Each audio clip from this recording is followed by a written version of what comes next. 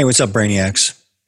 Before we dive headfirst into season two, we wanted to take a moment to say thank you to all of you who made season one a great success. This last episode of ours, the Christmas show of 2020, was our highest viewed episode ever.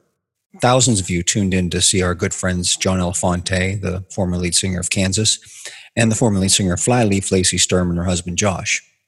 We promise you that season two will be filled with guests just as good as this, if not better. So we hope you tune in.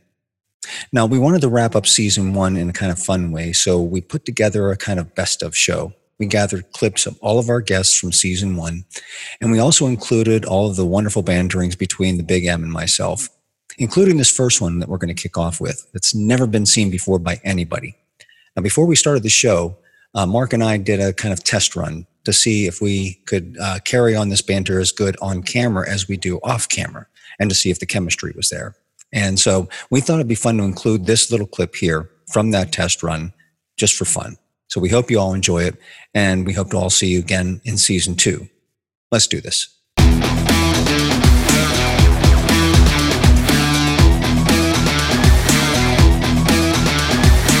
Blabberbrains. I'm not defined. Thank God I'm not defined by my past. I'm not the same guy I was 20, 30 years ago. None of us are. And it wouldn't be fair for someone to bring up something that the way that I lived 30 years ago and attach it to who I am now. And I think that when you have that in mind, it's not fair to do that to anybody politically or celebrities or whatever. People you see in the limelight or in the public eye. I don't think it's fair to do that to them. So you and Mel Blanc, man, what great company to be in. Woo! Holy cow. Woo! I mean, how are you going to fill those shoes, man? It's wild because when I first got like the audition, well, and the guy, I've known him because I used to work on like the Amanda Show and some other shows on Nickelodeon. And so the guy that was putting this together said, "Hey, man, I might have a part for you. It's like a little tiny kind of Neanderthal, unsophisticated gorilla rock of a guy." And I went, "Yeah, that's me." The Brian Head Welch concert that I went to, I took my brother, who's 3 years younger than I, to that concert, who was lost and had addictions. And because there was a smaller crowd that night, Brian was out among the people in the merch area, and Brian Head Welch began to speak with my brother, and along with my friend Doug Naden, who now one of my best friends in Atlanta. They gave their testimony, and he told how he got off drugs and all that, and they laid hands on my brother and they prayed for him, and it changed my brother's life. That's amazing. And just in 2015, my brother's roommate stabbed him in the back and killed him. What? Yes. And I know where he is because of that moment. And so maybe that'll give you a little deeper insight as to why I support these people. Yes. They're changing lives. They're saving lives. They are helping with people with self-harm and suicide. And, music is medicine. Right. Absolutely. It soothes the soul. 100%. And I just wanted to give that testimony to let people know that my brother walked away that night and said, if he can do it, I can do it. Yeah. I think that that's amazing. And that day really awoke something in me, to be honest with you, Mike, because I always let people for the last, my entire professional career, judge this book by its cover because, people look at me and I've got a bubbly disposition and they pretty much think because I'm happy that I never had to overcome anything hard in my life. And that's a far cry from the damn truth. And I've been having to be a fighter, like a little female Rocky, the underdog my whole life. And it has not been easy, but overcoming all of that and then getting back there, it really made me realize that it's time for me to stop letting people judge this book by a cover. And it's okay. And I wanted to look fear in the face of facing all of the bad things that had happened to me, because I got to hide behind that mask of what people thought that they saw in me. And it was a nice escape for a few years, but I realized coming back there that this entire gymnasium could be full of either people that are like her or people that are like me. And I want to help them. I want them to know that, the bullies don't win. And then if something bad happens, that you shall rise above and that overcome. You can. I'm not sure a lot of people know your relationship with Dave Amato, but Dave played with you in Mastodon. Now I know he played on your most recent version of Mastodon, but did you play with him earlier as well, or how long have you known Dave? I've known Dave 35 years. Wow. Okay. So about as long as me and Mark have known each other, almost. In fact, here's how I met Dave Amato. I walked into I think I was on a recess from a tour with Kansas. My personal friend and personal roadie was with me. We went out to a club, and we're sitting, and there's nobody in the club. And there's this band with Dave Amato, Jonathan Cain's brother, who they call Muggs, is on drums. And they start firing up Fire with Fire. It's like, what? Wait, they're covering your song? Well, yeah, I was the only one there. How can they not know this? That's funny.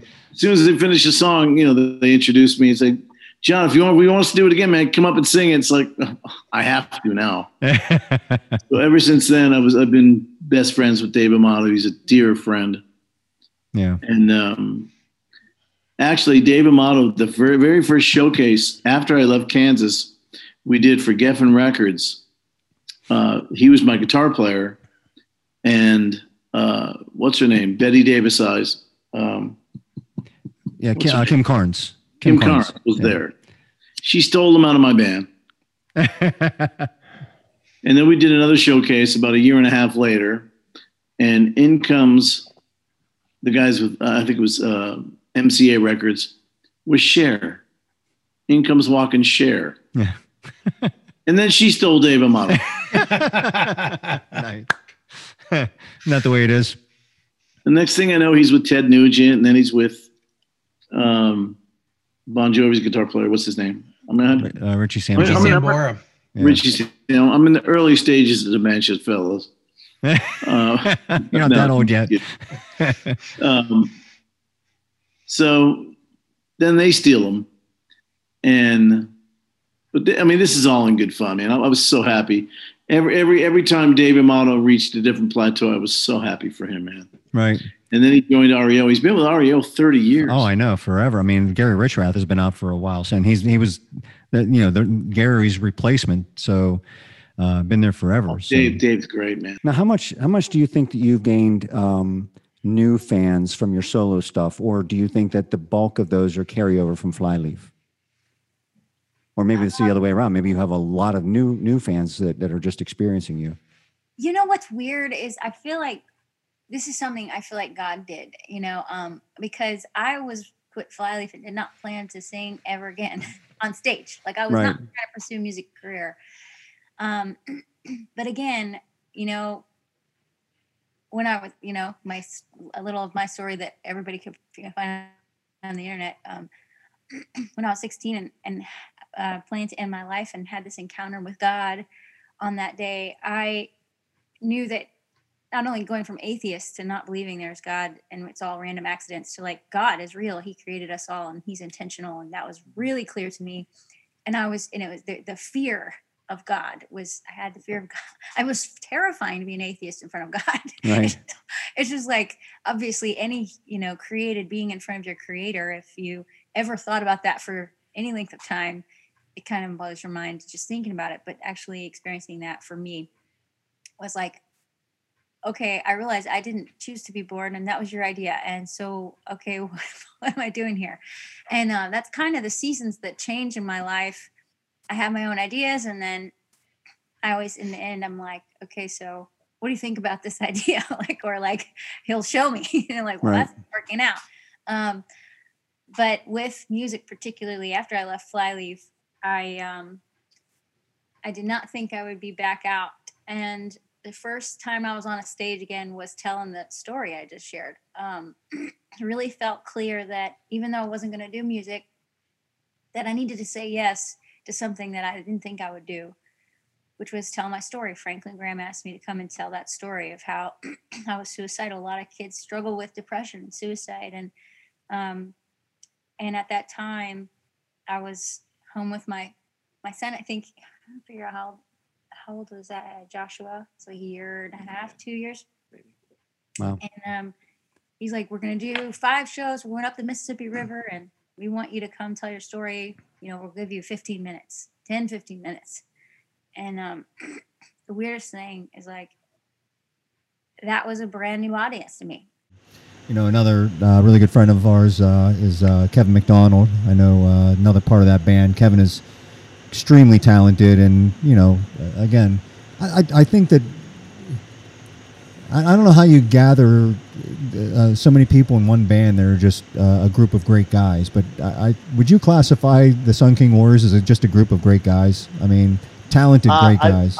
I've brought this up to Jim maybe a year into playing with them, because I joined the band, I want to say end of 2015.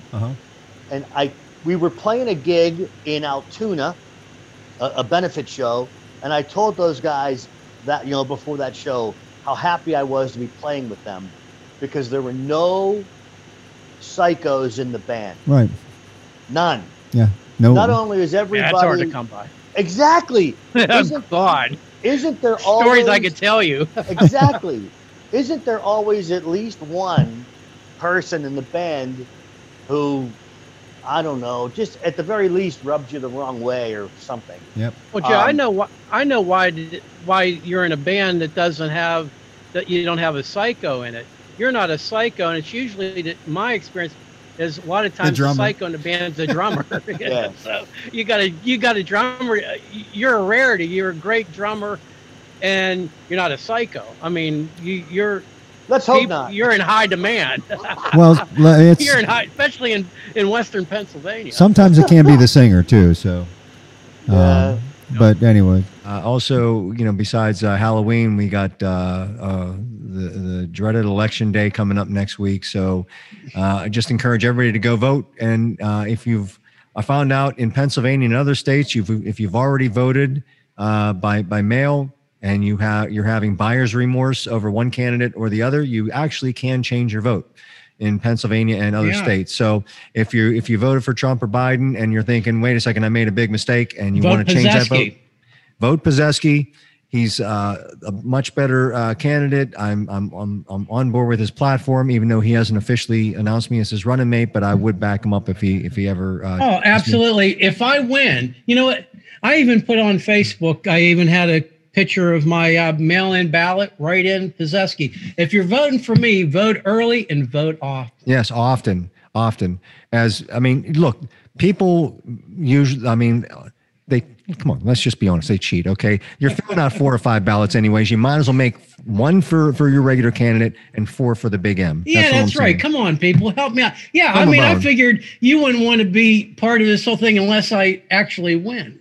And exactly. What's the point?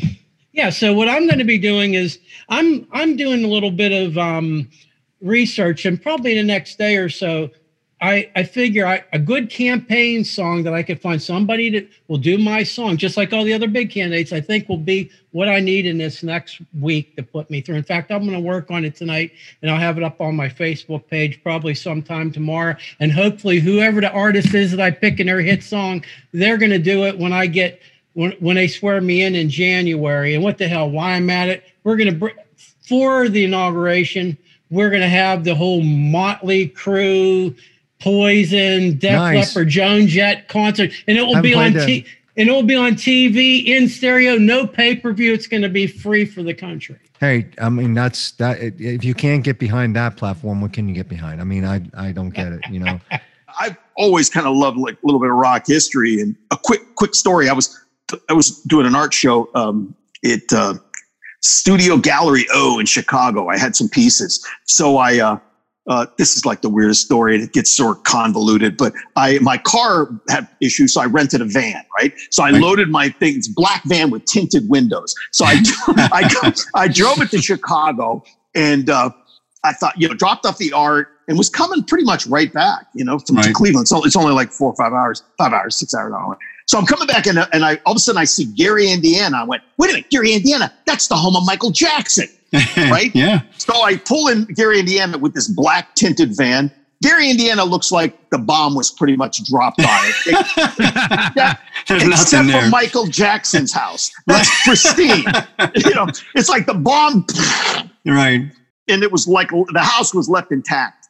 And so I'm over there and I'm like, man, look at this. Other people are there. I'm taking pictures in front of Michael Jackson's. This is just like this past year. Right. And I'm like doing it, and then I waved to a couple neighbors and they're like, man, what's that? Who's that narc over there? Who's that cop? What's that cop doing over there? I had dark sunglasses in a tinted van. Either I'm a cop, right? Some kind of molester, or I'm dealing drugs. Drugs, right? Something's up. So now I'm in the car driving back on the turnpike, going back to Cleveland, and it's starting to rain a little bit. All of a sudden, I said, well, I'm going to put up these pictures on Facebook of me by the Michael Jackson house. This is amazing. And a video of me. I start getting my pings. My kids are pinging me going, what are you doing? Michael Jackson's nobody likes Michael Jackson anymore. He's the freaking molester. Take those down. What are you doing, Dad? Right. Take those off. And so I'm like, oh no. So I'm trying, I got to take these off. Right. Now I'm driving. I'm going 70 miles an hour in a black van. And I'm taking them off Facebook. Right. All of a sudden, like I passed like these trucks in the middle of the road. I'm like, what are they doing? Like, they're doing like road service, pickup trucks. So I'm going past two of them, and I'm like, a couple truckers, doing a handoff or something. Right. 2 seconds after, these trucks are behind me, pickup trucks, what? And I see this like, whoop, whoop, whoop, whoop, whoop, whoop. They're cops, and I'm like, oh my god. Oh, so I pull over, pickup truck. Right. Cop gets out and goes, you're swerving back there. He goes, were you texting? Now, at this point, I threw my phone into the other seat. I'm like, shit. I threw it. Now, all I had to do was say, yeah, officer. Yeah, I was at the Michael Jackson house. I was deleting pictures. Yeah. But here's me now. I thought, that's a stupid story. I better come up with something better than that. You told me you were drinking. You told me you were drinking. Because and I said, I'm just coming out of Chicago, and my sister had a breakdown and went to visit. I'm telling him a totally stupid lie. And he goes, breakdown? I go, yeah. He goes, some emotional. I go, well, she's on a cut. She'll be fine now. And he goes, so you just drove up to go see her? He goes, well, I'm not going to hold you long. It's emotional. Just watch where you're going. He goes, is this your vehicle? And I go, no, actually, it's not mine. Where's your vehicle? I go, well, it broke down. So, and he goes, what do you have blankets in the back for? And I go, well, I had art in it. I'm an artist, and I had some stuff. He goes, are you sleeping in the van? I go, no, I just went up. So now the story's getting deeper. Right. He goes, do you, can you come in the truck with me? We'll just kind of fill out this. I want to talk to you in the truck. I went, okay, sure. So I'm in now.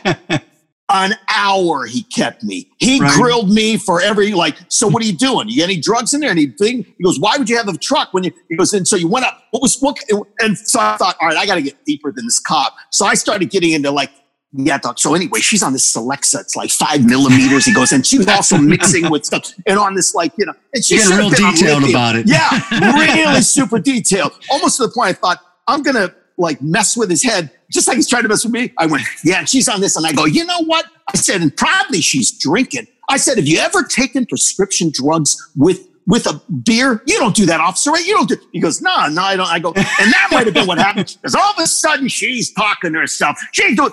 And then he goes, all right, well, okay. And he goes, so yeah, maybe you should stop and take a break, get coffee next. So he lets me, but it was an hour. So dude, here's the bottom line. Don't lie to cops. Don't drive vans that have tinted windows because you look like you're running guns or drugs. And I blame Michael Jackson. There it is. How did you get started in all this? I mean, where did it take off from you? Was it something you lucked into? Is this something you progressed into? Where did that all start? Well, let's see. We'd have to go way back because I'm really old. But I'll give you a couple of snippets just to give you an idea how it kind of got that way. My first job at 17 was working in a Christian bookstore in the 80s, and became a manager, sold tickets to concerts, helped, at merch tables and things like that. At that, while I was doing that, went to Christian booksellers conventions, met a lot of the bands, watched debut of This Means War with Petra, and got to meet Petra at that, back then. Nice. And, met all the authors. And so anyway, I kind of got into it then and got my feet in it. But then after we finally began to start our family, which it took us 11 years to start our family, not on our own choosing, but not Lord's everybody timing. has that kind of fortitude. Trust me. Some might say you're lucky. Yeah. Well, we were very blessed finally to have 2 children, but I retired from the Christian the Christian bookstore, and continued, of course, listen to Christian music and that sort of thing. But that was kind of the first stages. And then we got into ministry, and then my husband was a minister of youth, and we would go to events and things. But I don't think really things took off doing to kind of the things that I'm doing now until we started going to concerts with our kids when they became teenagers. I'm going to take these off now. Go ahead. Yeah, you're fine.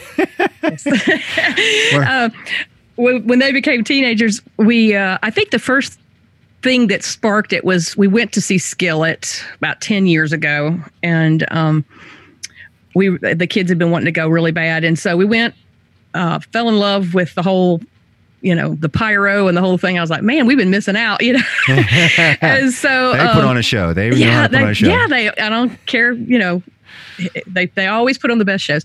So anyway, my daughter began to draw pictures of Skillet. Ended up, Ben Cassica used her art for their podcasts.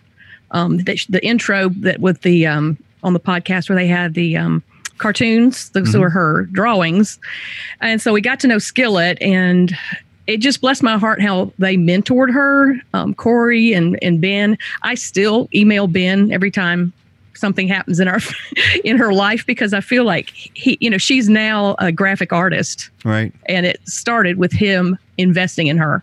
Oh, awesome. And so that was one of the things that endeared me to bands. And then as things began to progress, we started going to others, and the next big milestone, I guess, that really started catapulting me into the mothership ministry was I went to see my friends Decipher Down and The Letter Black, which they recognized me, but I was just a regular fan at that point. I had not. Pittsburgh band, by the way. They live in Uniontown, Pennsylvania, just south of where I live here in Pittsburgh. So nice. Yeah. Well, I went to see them, but it was Brian Head Welch band at the time, Love and Death, was there, and I fell in love with them. I had never listened to Korn. I didn't know his whole backstory, but I especially fell in love with J.R. Bar Ice, which was the guitarist. He was 15 years old, and I was just so fascinated with this little kid that was playing with him. Anyway, it progressed. I'm having to leave out tons of stuff, but anyway, I ended up, because his mother kept talking about how they were eating badly on the road, and I started seeing what was happening and what the needs that they had, and that they were sleeping in Walmart parking lots, and they weren't eating good food. And I was like, somebody needs to do something. And usually when you have that kind of a thought, that means it's you that needs to do something. Right. So I started fixing them snack bags and meals and different things. And I began to meet other bands while I did that, because I fed everybody on the tour. I didn't, just because I brought food to them, I wasn't going to not feed everyone else. Right. So I started bringing them food and stuff. And then JR's mom on a Facebook one day says, "Oh, when he's in Atlanta, you're his mothership." And everybody goes, "Ooh, you need to own that." And so she birthed it. Lo and behold. I really want to ignore what the latest in the news with the debate last week, because oh God. I mean, what is there to say that hasn't already been said? So just for those of you out there, yeah, we probably could do like a whole show on how ridiculous that was. So let's just bypass that. Although I do want to, I want to touch on one thing. It amazes me, and this is not about the debate. This is about politics in general. It amazes me how much people like they believe everything about politics, right? They're so ingrained in it, and they're so hypersensitive, one way or the other. And people, it's political theater, okay? Most of the stuff you're seeing is not real. The yapping going on, the calling of names, this guy did this guy did that. It's political theater. That's all it is. It's like watching WWE and getting upset that the wrestlers are really going to hurt somebody and they're calling somebody out. I mean, I'm sorry, I don't watch any WWE. Do you watch WWE? When I was a teenager, I watched it before it turned into Hollywood. Right. I thought it was pretty entertaining and funny. Okay, so I'm going to date myself then. Okay, because neither one of us can probably name a current WWE wrestler, right? Other than Casey Catanzaro, maybe, only because she was on American Ninja Warrior. But let's just date ourselves. I'm going to say this is like Randy Macho Man Savage stepping up and calling out Hulk Hogan and saying, I'm going to rip his head off, and next time I see him, I'm going to kill him, and I'm going to, whatever. And he takes a chair and smashes it over his head, and people get up and, can you believe what he did? Oh my God, call the police. Somebody. It would be like reacting to that in the same way that people are reacting to politics. People, 90% of everything you're seeing on the news, hearing from politicians, seeing on social media, it's political theater. It's done to guide you in one direction or another and have you choose sides and have you hate more than anything. Did you ever notice that? There's nothing that's out there that causes you to love somebody more. It only causes you to hate somebody more. I don't know. There's some that seem to eat it up, and it doesn't matter once they bunker down with somebody. It doesn't matter what they do. I'm just here to say, look, people, don't believe all that you see and hear, especially from schmucks that from Congress that stand up to the microphone and start wagging their finger and calling the president this, or calling the senator this, or calling a congressman this, or congresswoman whatever. Just don't believe it, okay? It's political theater. Why they think it still works? Well, put it this way: they do it because it does still work. Why you people allow it to work is the question. That's just mind-boggling. Speaking a little bit more of Corey and stuff, are you guys? Is there plans to collaborate anymore on new material, or no? Right, not right now. Lacey and Corey are like a writing. It's ridiculous how quickly. Like, they wrote 6 songs. We've only released The Decree. We're about to release the second one and third one. But like, they wrote 6 songs in like 3 or 4 days. It's like they're a dynamic duo for sure. And so I think it'd be cool. To do that, but it's also cool too. We tried, like on Life Screams, we did 3 different sort of sessions. We did Lacey and Corey session where they wrote together. We did a session with a guy named David Hodges. He used to play guitar in Evanescence back in the day. Mm-hmm. He's a producer out in LA, a writer. And then we did stuff where it was just our band here in Pittsburgh in the basement, Nirvana style, in the garage, just throw the amps on and just see what comes out. So like the other 2 are very calculated, official writing sessions. Yeah.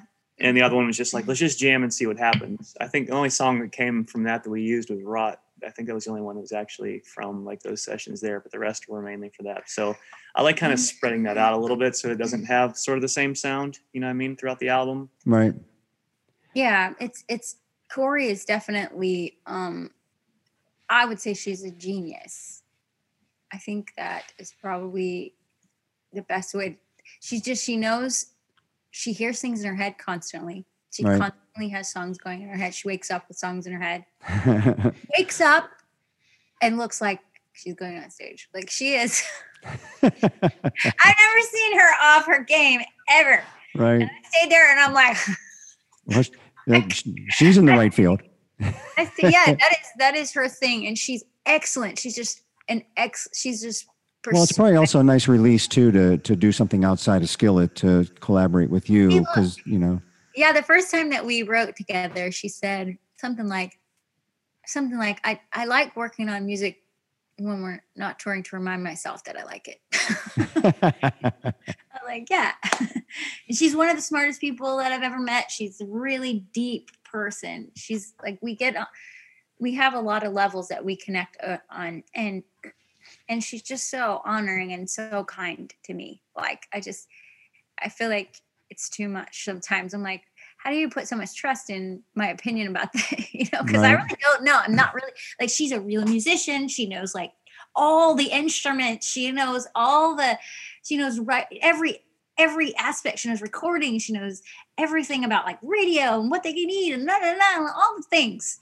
And I'm just like, I don't know what I'm doing. Like, I don't know what the note is. I don't know how to read nothing. I don't know. I barely know how to, I know like 3 chords on the guitar. Like, I'm just like, I know, well, a little more than that, but I just think it's crazy because she's just so honoring of me and she's so great about it. And I think that's why we wrote together so quickly.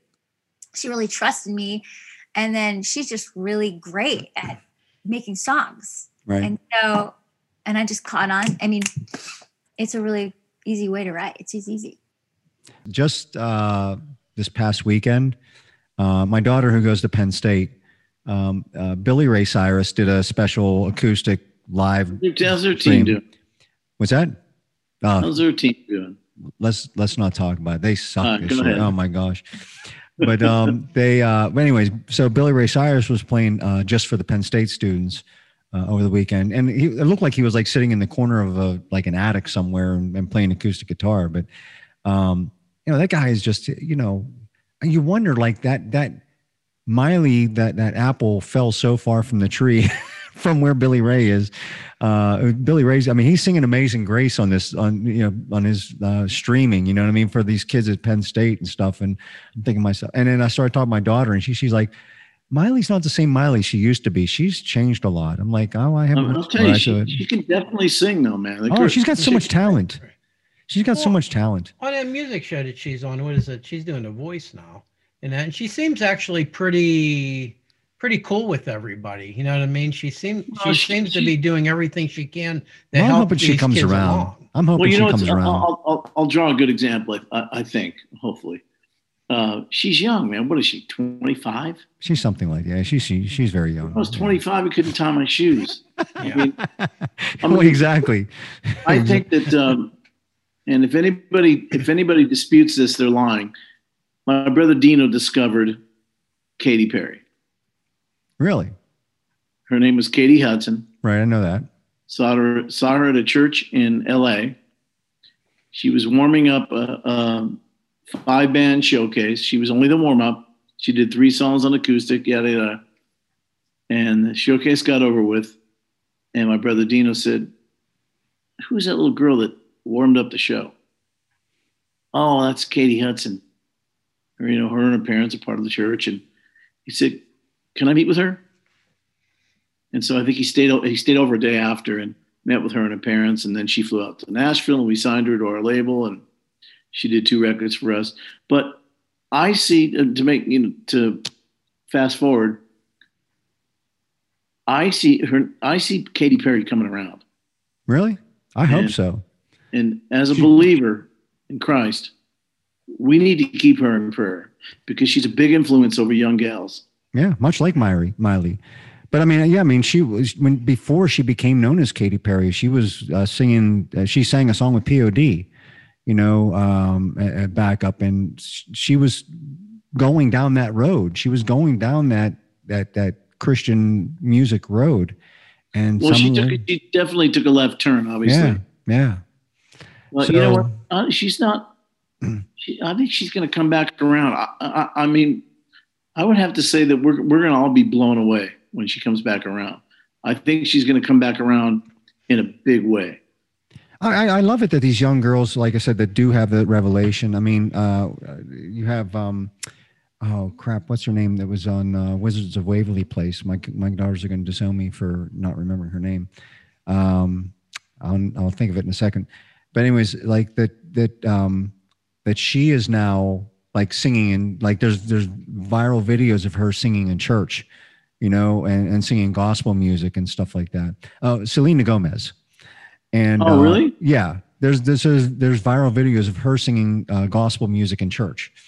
And I'm like, that just like warms my heart that they're being touched at that early age to be influenced to go down that road. Michael, you know, it's interesting you say, I'll tell you what I think happens because I've been there. Yeah. You get there, so to speak, make a lot of money. I mean, I've never been as popular as Katy Perry or Selena Gomez, but you get there, you get to the top and you go, wow. Is this all it is? Is this the pinnacle of everything?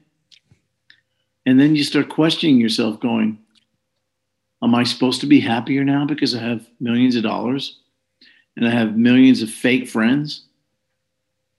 I mean, is this all there is? I've been threatening to try to get Mark out on the golf course. You know, he's expressed about this much interest in playing golf. My problem is that I had a herniated disc in my back from a car accident years ago, and I'm not very flexible as it is. And I golf, I think it was really one time, which was 20 years ago. And when you're like 200 shots over par, you're pretty crippled up the next. You're pretty crippled up the next day. But I have, and that was just mini golf. Yeah. And Kennywood, I think it was actually. But no, I've always I've thought about it. I'm left-handed, so I'm sure I could probably find a left-handed set of clubs fairly cheap if somebody's selling them, because there's probably not too many lefties out there. I've thought about it, and I just surely have to start with the kids, like to go out with Mike or to go out with you. You guys would already be having dinner and a few drinks, and then here I come walking in. I'm done, guys. I'm ready to eat. So I don't know how well it would work, but I've gotten in a hell of a lot better shape with my back over the years since that time. And we'll start you out the driving range. That's all. We'll just take it easy on you. You know, just go and work on the mechanics. There's so many people I know who like to golf, and it would be cool to get more and get involved with it and actually be able to.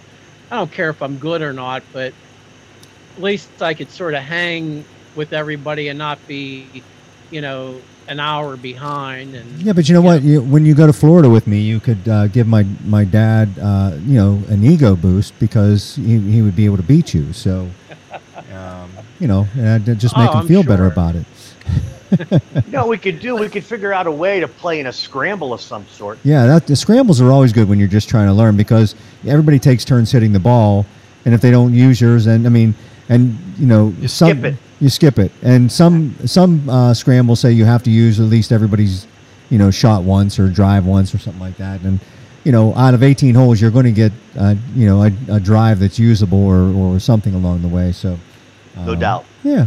Matter of fact, that's weird. I haven't played a scramble yet this year, and that's one thing that I'm missing. So, I mean, it's really, a scramble is such a different kind of mindset, Yep.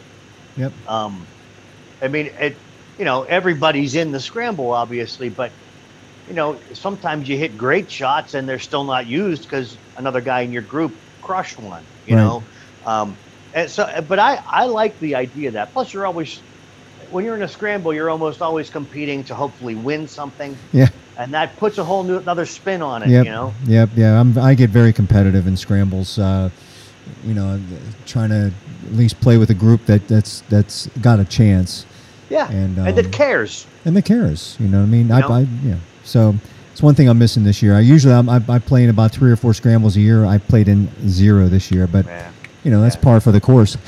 Pun intended. I got to do an episode and co-host an episode of the Jerome Bettis show, the OT with the Bus show, with Albie Oxenreiter and my buddies, Albie Oxenreiter and Richie Walsh. And I just talked to Richie a little bit ago about doing cigars and stuff with him and catching up, because it's been a hot minute. And Jerome, right? And Jerome was great. And so we did this bit on the whole Black and Gold Girls thing. And from there, it was, just kind of just talked about with me. And, you know, it was always this little thing that I did. And then the Latrobe Locals book came out, and they really, you know, honored that portion of my career in that, you know, because I was the first girl to ever do it. It won Best Fight Song of the Year with ESPN.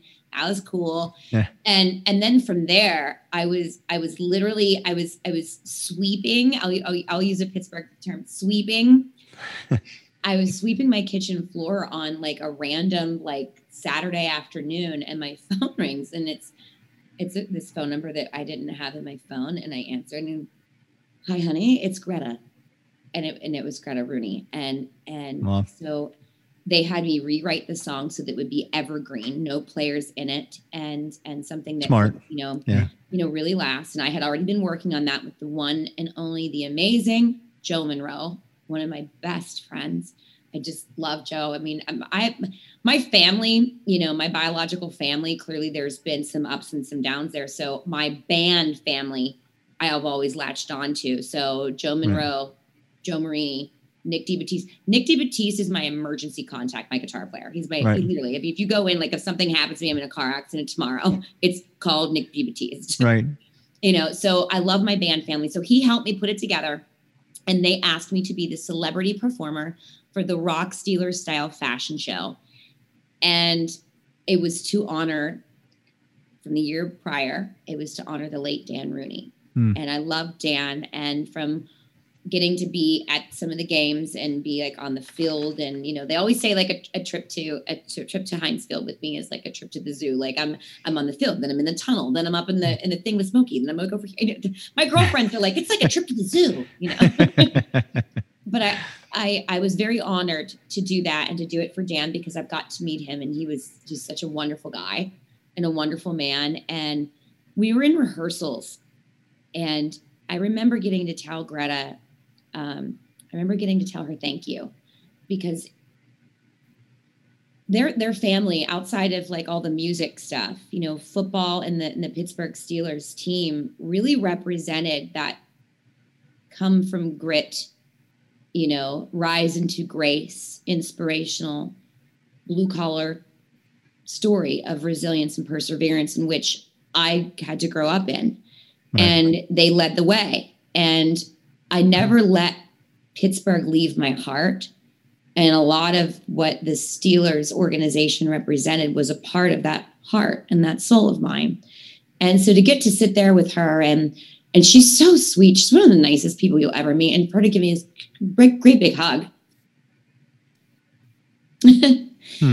It was really beautiful to get to, you know, to say thank you, because her family really inspired me to keep going and to do all those things, to be like them. And, you know, I explained Pittsburgh to people, you know, who love the Steelers. I said, you know, to bleed black and gold, I said it means more than just the game of football. It means overcoming. It means resilience. It means perseverance. It's a way of life. I mean, the way that our team came along in the 70s and saved our asses as far as being positive and having something to look forward to when all else around us was falling down. And I mention this because life is that way now, and we're 6-0. Just saying. So God is a football fan, and he is a Pittsburgh Steelers fan, because when times are low in Pittsburgh and the world and things are looking grim, we rise.